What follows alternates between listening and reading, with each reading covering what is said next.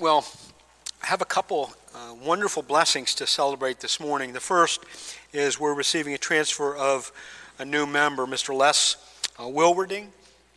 And because Les belonged to a Napark church and was a member in good standing, we accept it. I met with him, the elders approved it, but we are just delighted to have him.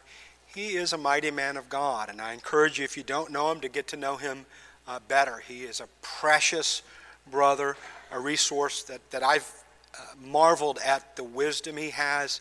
So make sure you give him the right hand of fellowship. We don't really do the holy kissing thing. The right hand of fellowship, I think, will suffice. But he is a dear brother, and we are thankful to have him. Well, next, we also have a holy baptism and profession of faith of Mr. Gabe Cota. Let me invite you to come up, Gabe. Well, dear people of God, today we're privileged to welcome this dear young man into the full life and communion of Christ Church and into his local body here at Redeemer Presbyterian Church. And we praise our Lord for the grace of God in Christ Jesus that has made Gabe want to publicly profess his faith. And it's been a genuine delight to my own soul to get to know Gabe, to hear his commitment to the Lord Jesus Christ, his love for the Word, love for the church, love for theology, and I have no doubt it'll be a delight for all the saints at Redeemer to continue seeing him growing in the grace and knowledge of our Lord. So, Mr. Gabe Cota, you have made it known that you desired to profess Christ publicly. So here in the presence of Almighty God and His church, you're asked to give your assent to the following declarations and promises with the knowledge that you're entering into a solemn covenant with God. Now, there are 5 questions, and we went over these extensively, so I'm going to read them, and then he'll give his assent if he's so inclined. First, do you acknowledge yourself to be a sinner in the sight of God, justly deserving His displeasure and without hope, except in His sovereign mercy? And then second, do you believe in the Lord Jesus Christ as the Son of God, Savior of sinners, and do you receive and rest upon Him alone for salvation, as He's freely offered in the gospel? Third, do you resolve and promise in humble reliance upon the grace of the Holy Spirit that you'll endeavor to live as becomes a follower of Christ? Fourth, do you promise to support the church in its worship and work to the best of your ability? And then fifth, do you submit yourself to the government and discipline of the church and promise to study its purity and peace? So, how do you respond? I do. Then I charge you, as a man of God, that by the diligent use of the means of grace and with the assurance of your God, to continue in the profession that you've just made. And dear congregation, I charge you to love this godly young man, to encourage him, to pray for him, that he might continue to grow up into Christian maturity. With those charges having been given, I have the opportunity to give you the right hand of fellowship. Okay, brother. Now, as we prepare to be covenant witnesses to this brother's baptism, let me ask you again to grab your hymnal. Grab your hymnal and turn to page 883. It's the Heidelberg Catechism. We're going to read question and answer 69 and 70, and then skip over and read 72. Page 883, question 69. I'm going to read the question and the answer, but you can follow along, please. How does holy baptism remind and assure you that Christ's one sacrifice on the cross benefits you personally? In this way, Christ instituted this outward washing, and with it promised that as surely as water washes away the dirt from the body, so certainly His blood and His Spirit wash away my soul's impurity, that is, all my sins. Question 70. What does it mean to be washed with Christ's blood and Spirit? To be washed with Christ's blood means that God, by grace, has forgiven our sins because of Christ's blood poured out for us in his sacrifice on the cross. And skip over to question 72. It's on the other page. Does this outward washing with water itself wash away sins? No. Only Jesus Christ's blood and the Holy Spirit cleanse us from all our sins.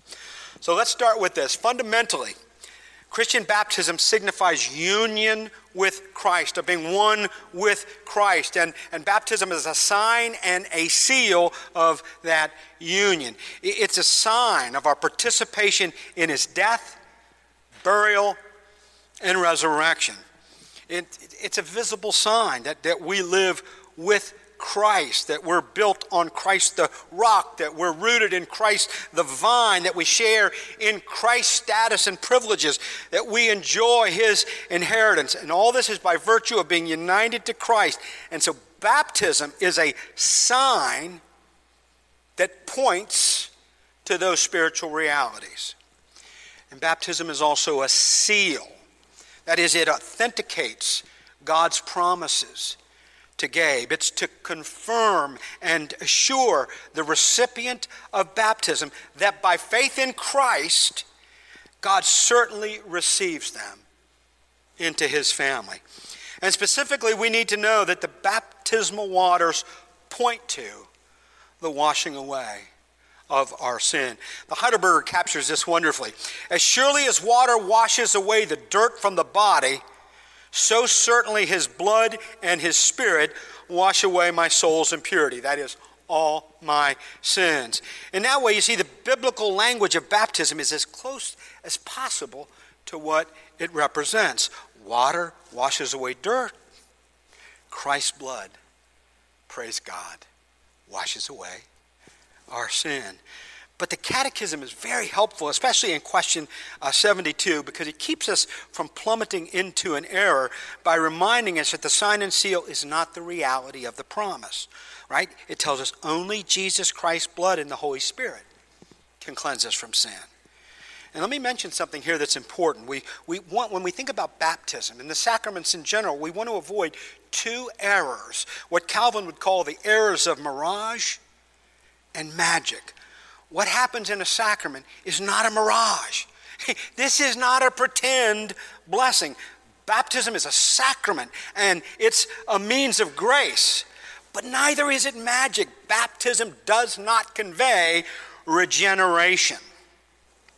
It's a pledge to the recipient that in Christ, they're forgiven, they're renewed, and God's promises are signed and sealed to them.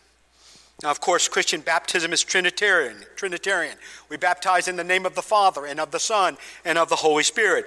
Baptism in the name of God the Father signifies our assurance that he makes an everlasting covenant of grace with us and adopts us as his children. Baptism in the name of his Son signifies our assurance that the blood of Christ really does cleanse us from all our sins.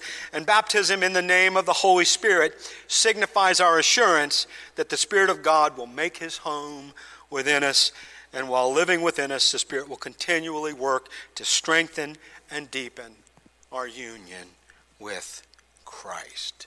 So, do you have all that?